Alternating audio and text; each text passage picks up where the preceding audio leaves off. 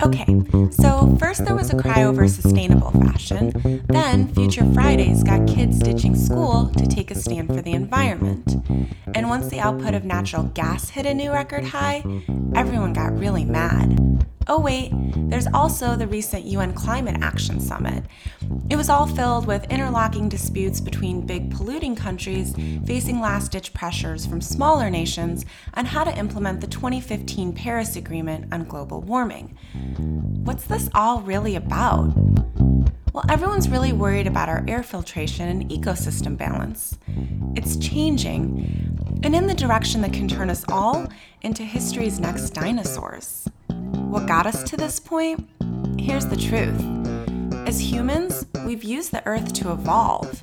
We cultivated the land to strengthen ourselves, and this improved our health, longevity, and reproduction rates, which led to overpopulation. It is that overpopulation that caused degradation of the environment. To survive with more people, we destroyed forests for crop cultivation. Seriously, about 80% of deforestation is the result of agriculture, so we just took from the earth to feed ourselves. And then we began transporting more goods, things like healthcare devices, building materials, everything you see around you, and we started to get more mobile. All of the vehicles that move things and people around emit CO2. Well, trees usually filter CO2 and convert it into oxygen, but with the dwindling forests, they can't keep up. Excess CO2 has caused global atmospheric temperatures to rise, speeding up climate change. And climate change causes a vicious cyclical effect. CO2 heats up oceans, warmer oceans release more CO2, leading to an even warmer atmosphere, and this is all impacting the change in our water cycles. We're seeing more natural disasters like hurricanes, tornadoes, and fires that destroy cities all around the world. Agriculture plots turn into barren wasteland. Meanwhile, oxygen-producing ocean life is dying, threatening our food chain. And now, everyone is just trying to reverse the effects by looking across industries and reducing our CO2 emissions. But that doesn't get into the source of it all. So let's go there. Agriculture and transportation are necessary for our survival. What would happen if we change the way these two things operate right now? Will replenishing forests and switching to EV vehicles really help? Let's start with food.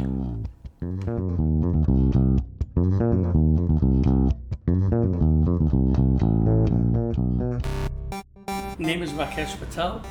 I'm head of all the Patel's locations nationwide, and I run all the stores. The Patel Brother chain is pretty impressive.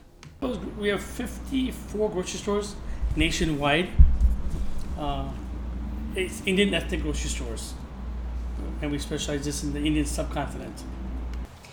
Okay, talk to me about how you got started. Our company was started in 1974. My father and his brother, Patel Brothers, they started the company, and it slowly grew. And when we joined in 91, we exploded basically. And then the last 10 years, we just went, really fast and hard, and grew the market more. Plus a lot of H1s, a lot of IT engineers. The influx of immigrants were so drastic in the last 15 years. So our population grew like triple, I think. And are you seeing continued growth? Well, yes, because you need technology. What Rakesh is referring to is the influx of H-1B immigrants coming from India to work in the U.S. technology sector. In 1990, President George H. Bush signed the Immigration Act, increasing legal immigration by 40%.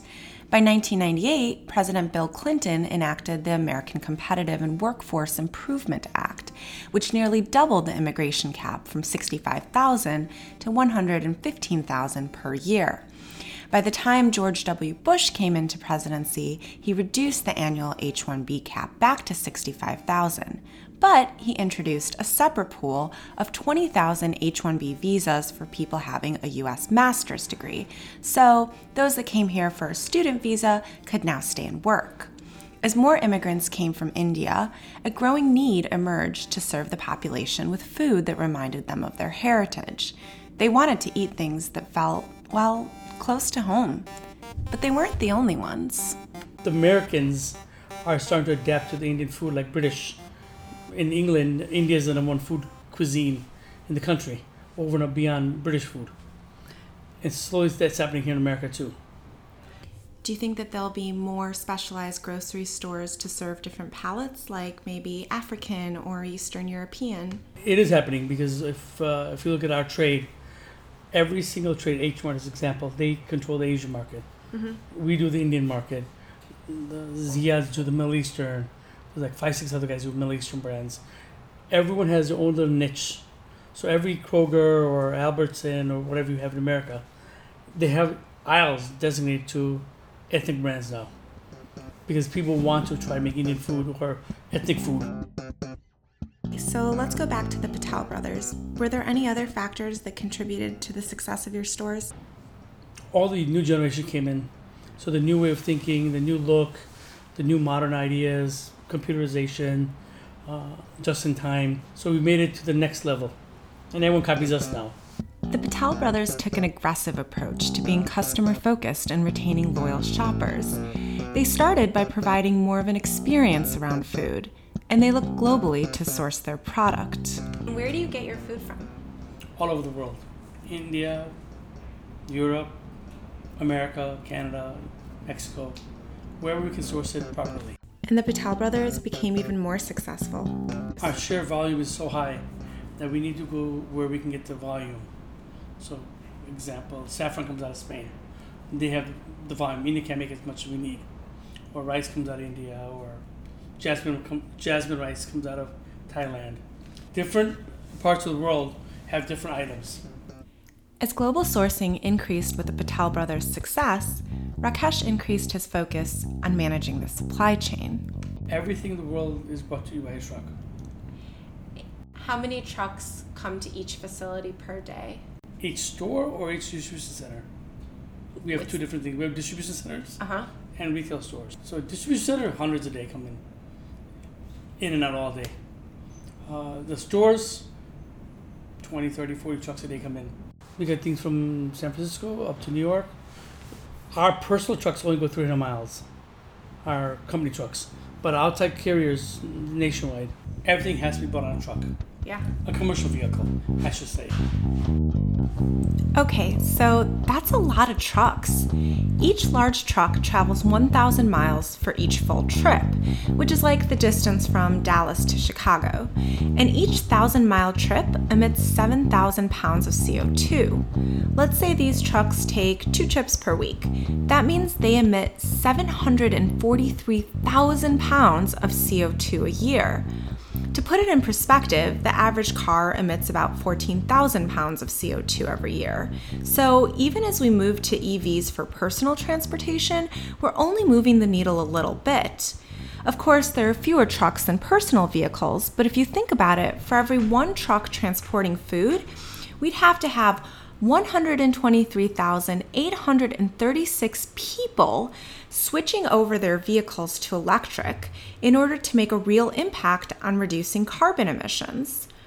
Now, Rakesh gets over 100 trucks at each facility a day. Let's say they drive 1/10 of the distance specifically for Patel Brothers stores. Many trucks will drop off loads in other stores for other reasons. At 54 stores, the trucks needed to service the demand for the Patel brothers emit 401 million pounds of CO2 a year.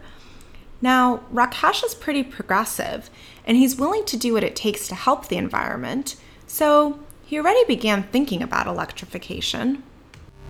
Like all my new shopping centers, we got free charging stations for electric cars. Cool. So if you have an electric Tesla, whatever, Yeah. it's free. It's on the house. You plug your car, we charge you for free. Interesting. It's free electricity for you. Yeah. I mean, it costs $1 for me. Are there enough vehicles? Like, are you seeing more and more vehicles parked? In the next 20 or 30 years, everything's will be going to electric sooner or later. Yep. So we're just putting the infrastructure in the ground now, that in the future, if it does go, we're ready. We don't have to dig up the whole ground and redo all the work. Yeah. I think each store has 6 or 8 charging stations, the ones that I own, shopping centers, for electric cars. But when it comes to trucks, So what if there were EV trucks that started to hit the market? Would you test them in early days? We would, but it won't be feasible because they don't have the mileage. We tried everything once. We'll buy one just to try it out. We might just use locally because it's not enough mileage in there, but we can't use it over the road because where do you charge it? You know. Okay, so that's interesting. So let's look 20, 30 years down the road. Let's say that there are more electric heavy trucks. And even though they can only go a couple 100 miles without charging, let's say that there are enough charging stations that they can tap into. So let's say the infrastructure is there. Okay. Presumably that would actually impact the time to delivery. It'll slow down the whole chain. Yeah, supply exactly. chain. So what happens today when one of your trucks is late? My whole thing goes back. It's like a domino effect.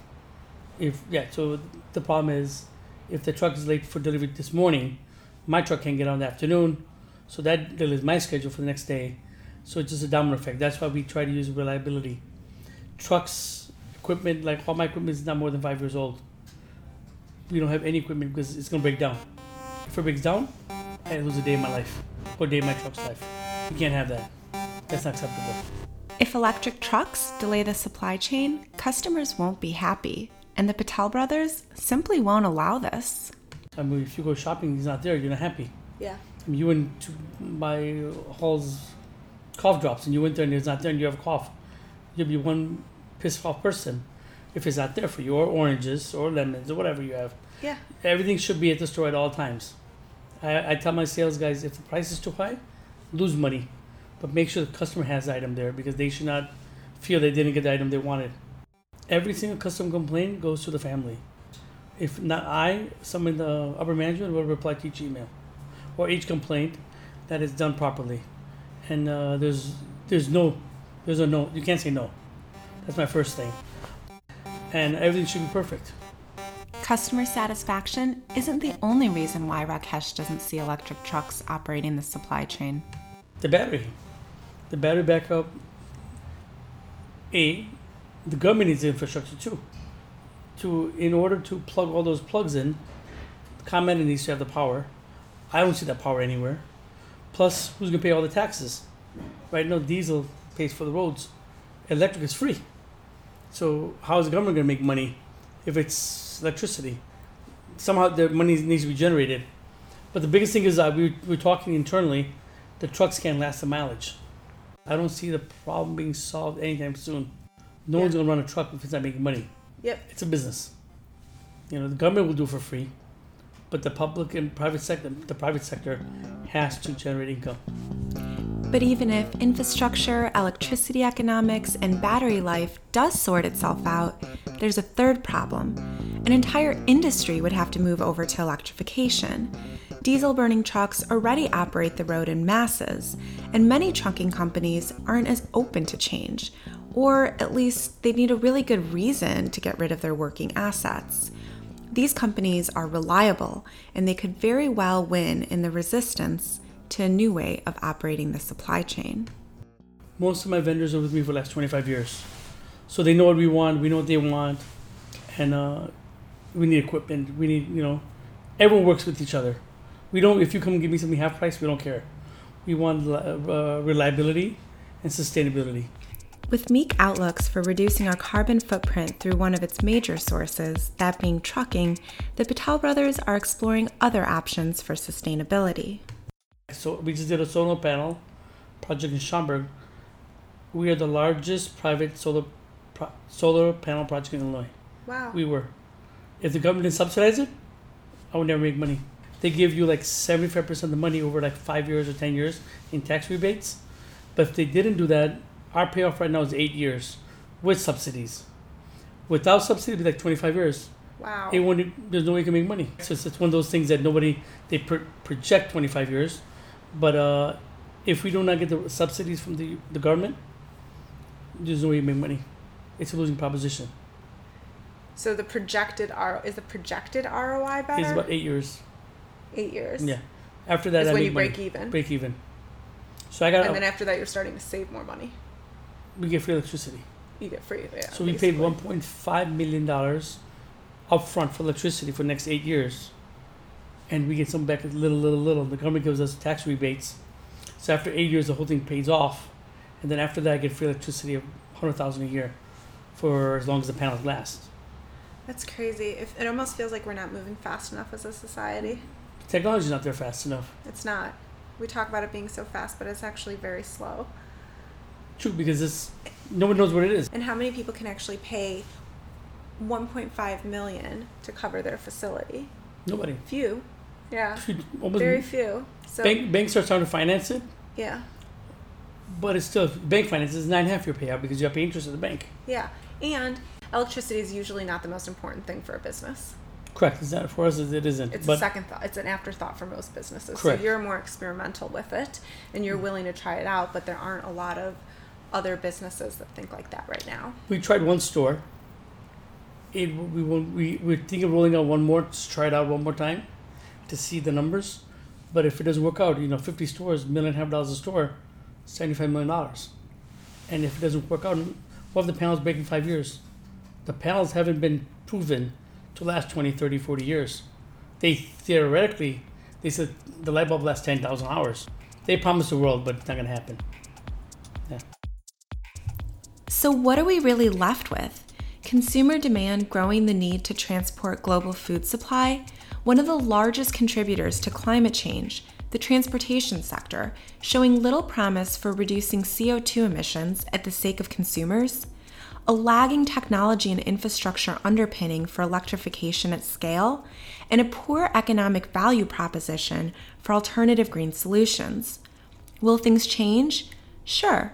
Rakesh thinks people will change their food preferences, but those changes will just replace the seeds in regions where forests were torn down for crop cultivation, leaving us in the same place we're in now, in a society that prioritizes the movement of food over CO2 filtering tree life. It's a necessity. What is it? Darwinism? Survival of the fittest? They will do it. What if they couldn't grow saffron, for example, because of environmental conditions? They use turmeric. It's the same thing. It's just a cheaper version of it. Okay. Yeah. So people will adjust the commodity Yeah. to their profiles. Yeah. Okay, this all sounds pretty horrible, but it's not, I promise. There are things we can do to protect our future in the face of climate change. It just may not include a full overhaul of our transportation network in one broad swoop. A French university called, let me try to get this right, École Polytechnique Fédérale de Louisiane, came up with a novel solution, capturing CO2 directly in the truck's exhaust system and liquefying it in a box on the vehicle's roof. The liquid CO2 is then delivered to a service station where it's turned into conventional fuel using renewable energy. The whole process takes place within a small capsule that's placed above the driver's cabin. There are many other ideas that we can think of when it comes to reducing our carbon footprint in the transportation system. Got one? Send me a voice message. The link is in the podcast description.